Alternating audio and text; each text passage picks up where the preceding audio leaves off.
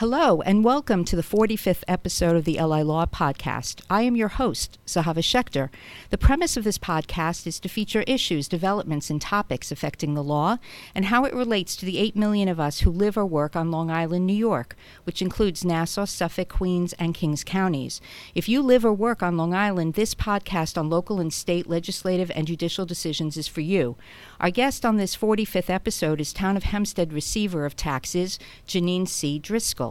Please check out the show notes for a full description of Receiver Driscoll's credentials and contact information. Please also keep in mind that we will not be providing legal advice to any specific questions. Receiver Driscoll, welcome to the podcast. Hi, thank you for having me. So please tell us about your background and how you came to be the town's Receiver of Taxes. Well, I am an attorney. I've been practicing law for 28 years. I went to Fordham Law School and started a career in insurance, defense, and aviation law. I moved around to different firms and just really spent most of my career focused on litigation. In the last 5 years, I was appointed village justice of the village of Belrose. And I think that probably was a result of my community involvement. I was very involved in the local high school and elementary school as a volunteer, and also very active in the Junior Women's Club of Belrose. I'm a former president. So I was very focused on community enrichment and community enhancement, and I think that's why I was probably appointed judge. And from there, I just, it was a phone call, and somebody asked me if I'd be interested in a possibility of a career change. And I was a little nervous about it at the beginning, but I followed through and really haven't looked back, and it's been a really great experience so far. Okay, and many of our local and nationally elected officials have practiced as attorneys prior to their election, just like you. And as you say, you were a litigator prior to your election. Are there lessons from your law practice or your time on the bench which you now apply to your town position? Absolutely. First, I would say three things mainly. First is pay attention to detail and don't express an opinion or a conclusion until you have all the facts in front of you. Do your homework and make sure you gather sufficient evidence. The second thing that I definitely learned mostly from my law firm managing that was to respect my employees and to make sure my employees are comfortable coming to work and that I'm available for them. I'm friendly to them, and that they feel that they're in a good position when they come to work every day, and that I acknowledge, also I think it's very important to give people acknowledgement when they're doing a good job, and I try to be friendly, find out about them, and really just, it doesn't have to be so informal in the workplace. And I think that was part of the reason my law firm was so successful, is that people wanted to come to work. We know that your title is Receiver of Taxes, and we know that you receive taxes on behalf of Town Hempstead. But what are your duties and responsibilities, and how does that affect everyone who lives, all the residents of Town of Hempstead? Well, yeah, I am the receiver of taxes, and I've learned actually from going to Mass the last few months, really listening to how the tax receivers get a bad rap in the Bible, and I'm trying to have that label removed. But I think that basically my responsibilities are to oversee the office. I'm kind of like the chief operating officer of the office. I have to make sure procedures are being followed, protocol is being followed, again, that the employees are doing what they're supposed to do. I've been blessed with very good people surrounding me so far in the last 2 months, and they've really kind of affected that. We have people retiring. We'd like to bring some new people in, new faces. But really, I think that the number one priority, the number one responsibility I have is to be an advocate for the residents, and I have really tried to come up. I know Don Clavin, the former receiver, who's now the supervisor, started doing these tax seminars. So I've continued that. And any opportunity that I have that I can go out to a specific group, and it doesn't necessarily have to be a formal, meeting. For example, one of the schools called me and asked me to come in during report card sessions and so forth, and kind of maybe answer parents' questions about grievances, and I'm happy to do that. I'm happy to take phone calls. People call me. People inbox me on my Facebook page all the time, and I answer them right away. I make a big effort here to get out into where the public domain is in our office as well, especially during heavy tax collection periods, to get to see the residents and to let them know that I'm here and that I'm not just a face or a name that they write on the check. And that is really how I see the job. I don't see the job as just someone that sits back to make sure everybody pays their taxes, but just to be an advocate for the residents and give them information that they might need. And you referenced your predecessor in this position, Supervisor Clavin. Is there a connection between your position as receiver of taxes and the supervisor's position, or are you really two separate offices with your own responsibilities? We are two separate offices with different responsibilities, and I don't confer with Don about decisions that we make in this office. However, we worked very well in the past on our campaign, and so I think it's important to have a free exchange of information. And Don has been nice enough. A couple of times he's invited me over. We've spoken in his office about, my ideas, new ideas maybe for this office, things that I had a lot of questions. Obviously, I'd never been a tax receiver before, and he was a tax receiver for a long time. So we have a very good relationship. We're friends, and I'd like to think that if I had a problem here that I could go to him, and I think I could. So there's no technical overlap, but certainly there is an overlap. The issue of taxes has been in the news, continues to be in the news, and we're going to talk quite a bit about that. It seems that there's a dichotomy between the role of town receiver, that is receiving taxes to pay for town services, and the actions of the receiver in holding seminars to encourage residents to grieve or lower the taxes. It almost would seem to a resident like the county and town are actually working against each other. So I understand that the county, not the town, is responsible for setting the tax assessment role, and that if Nassau County falls short of its obligations to the town of Hempstead, the county has to make up the deficit. So if that is correct, then isn't the town working against itself by encouraging the filing of grievances, which, if successful, reduces revenue to the town? Yeah, I understand what you're saying, and I could see where that would be a perception. But I think that one of the things as the town of Hempstead receiver of taxes is, again, I'm an advocate for the residents, and they're the ones that voted me into this position. So my first allegiance is to them. And as a taxpayer, I understand, and I say this all the time at the seminars, I understand their pain, and it's difficult on Long Island. The taxes are way too high, and there's not enough accountability about where these taxes are going. So I feel as a government official that I have to advocate on behalf of the residents, and if that means that I'm collecting less, so be it. One thing about the county that I will say is that we do not have a lot of overlap with the county. I do not really communicate with them except for when we're receiving the tax roll. And I haven't actually, because I wasn't here for the first tax roll coming in December. I wasn't sworn in yet. So I'm not really, I don't see my office as, an operation that's collecting to support the county. We're collecting taxes because we're required to by law. But again, being the receiver of taxes gives me the opportunity to do more.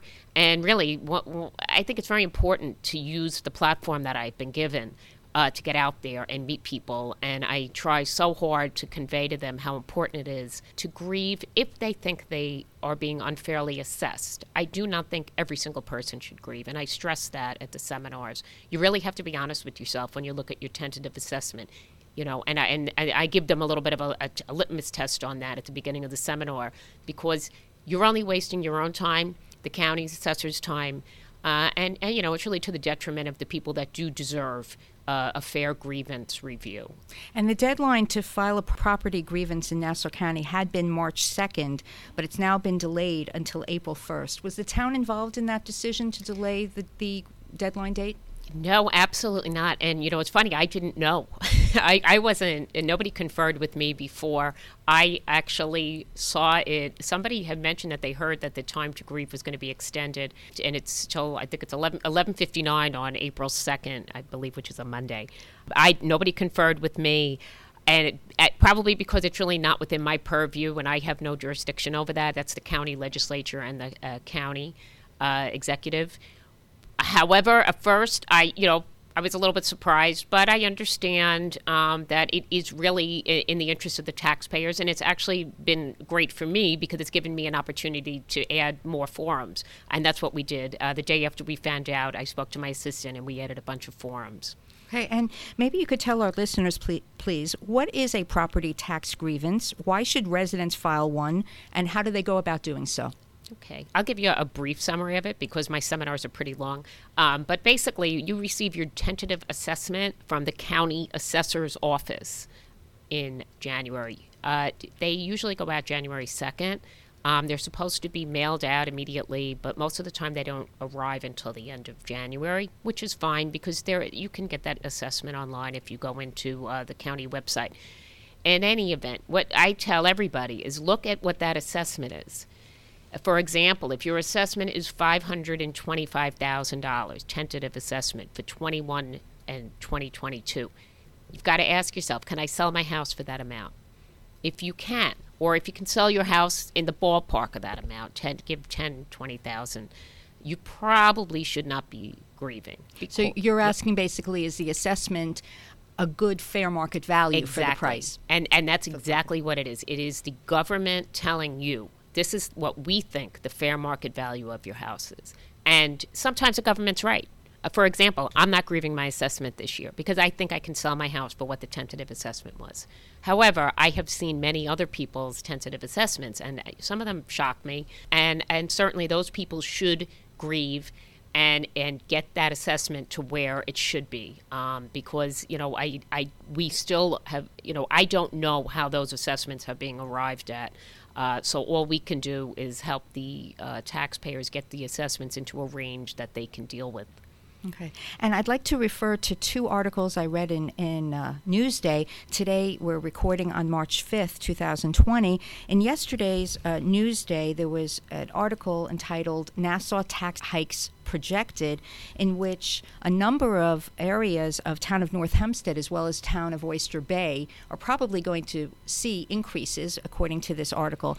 But certain areas of town of Hempstead, including Uniondale, Hempstead, and Roosevelt, are actually going to see decreases in their taxes, which I'm sure will make residents very happy. Why do you think there's this disparity? Why some areas are underpaying and other areas have been overpaying? Well, I mean, I think, it goes back to a few things. One is that there were people that grieved every year for years, and so their assessments are going to be lower. I don't necessarily think they should be penalized now for having exercised their rights. And people have an obligation. You buy a piece of property, you have an obligation to find out what your property rights are. And that, it's just something that you shouldn't have to rely on the government. There are people that maybe just didn't bother, they didn't understand the process. And so I think that's why there was this reassessment last year. But going back to your question about the lower taxes in Hempstead Town, first of all, the taxes are based on, because the article is talking about the projected taxes, not what the assessments were. So if you think about it, the assessments are one thing.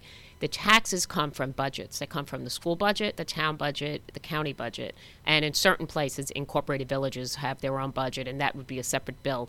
But as far as what the article talks about, the projected tax hike is going to come from the budgets. I can tell you it's not coming from the Hempstead town budget. Clavin has, he said he's going to slash the budget. They already slashed the budget last year. And the county budget actually has stayed within a pretty good range as well. So that rise in property taxes is really coming from the school budgets. And I think it's very, very important for people to get out there where they feel that their taxes are going up and exercise their voice at these school budget hearings that are starting up probably in the next few weeks. Now, for these places where we're referencing where the budgets are going, the taxes are going lower, I can't answer specifically why, but I would think it's because the school budgets are maybe staying within a range that's reasonable, or they, people that might have successfully grieved their taxes last year in those areas and therefore reduced their, basically reduced how much their taxes were going to go up. But really the bulk of the taxes is the school taxes. So the answer would be that the school budgets must maybe they're being proposed lower. I'm not really sure. And to clarify, the town of Hempstead has nothing to do with the school budgets and the school taxes, right? They're two different fiefdoms, and the taxes are determined differently. Yeah, exactly. We do collect the school budgets in our office, though, and then as soon as we collect them, the school taxes. People pay their school taxes. We send out the tax bills for the schools October and April, the first half and the second half. So the first school bill that's being generated from the big reassessment from last year, which was the controversial reassessment, is going out this October, and that's what that article is referencing. We collect the school taxes. We have no impact on it. But again, just like we don't participate in the grievance process either. We don't look at the grievance applications. We have no connection whatsoever with the county assessor. I've actually never even met the county assessor or anyone from his office. I think we might have met the new liaison at some point. But just getting back to what I was saying, that's all we do is collect the taxes for the schools and then disperse them.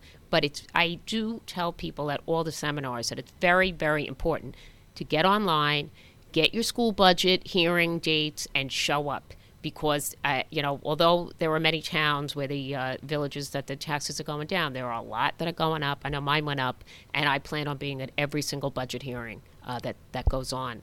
Well, I recently received a tax receipt from your office, the first which I think your office has issued, and it occurred to me at that time that many people may not even realize what their taxes, whether town or school district, are, especially if those taxes are escrowed through their mortgage, their lender, because it occurred to me the lender pays the taxes generally, and although I receive a receipt, I never come down to the town to pay my taxes. So maybe that's one area where the town might get involved in at least informing residents prior to the issuance of taxes. But in any case, I'd like to refer to another article in Newsday. This is as of today's date, March 5th, in which the Nassau County Assessor, Mr. Moog, David Moog, is quoted as saying that key legislation needs to be passed so that the residents of the town of Hempstead, or Nassau County in any case, do not get a whammy, and that there should be a 5-year phase-in period. And this is what he said about your office. Quote, getting this passed by April is imperative in order for us, meaning Nassau County Assessor's Office, to have the time to make sure, because you never want to put out tax bills to the town tax receiver that are wrong. You can't pull them back, and that becomes very crucial. So what is the relationship between the Nassau County Assessor and your office? And I would think that you would think it's very important to make sure that the bills are correct. And further, I'd ask you your position on the 5-year phase-in period as opposed to a big whammy this year. Okay. Well, I could first start out with, yes, I agree. One thing I do agree with Mr. Moog said is we do not want incorrect tax bills because most of the time, if there's a problem with the tax bill, he's not going to get the phone call. We get the phone call. So, yes, I do agree with that, and they should be accurate. As far as and I think you said the whammy of the tax bill, why is there a whammy? It's the whammy relates back to last year's reassessment. And so I would say to that, what the 5-year phase-in, and I'm not going to comment on pending legislation, but I will comment on the effect of what could happen. And the first is that, yes, some people are facing a whammy, others are not. But the converse of that is, what about the people that are facing a big reduction, that have to wait 5 years to get that reduction? And over the course of those 5 years, there can be another reassessment that might negate what they should have received at the beginning. And so there is the converse of it. Again, I don't want to comment. I don't know if it's going to pass or not. I can tell you, though, honestly, I have not conferred with any of the county legislators on this. I don't know that it is helpful for the taxpayers, but, again, that remains to be seen. I don't know if he'll be able to get it passed by April. But again, if you want to just refer right back to what we all agree with, and that is a correct tax roll, because it, again, goes back to the residents.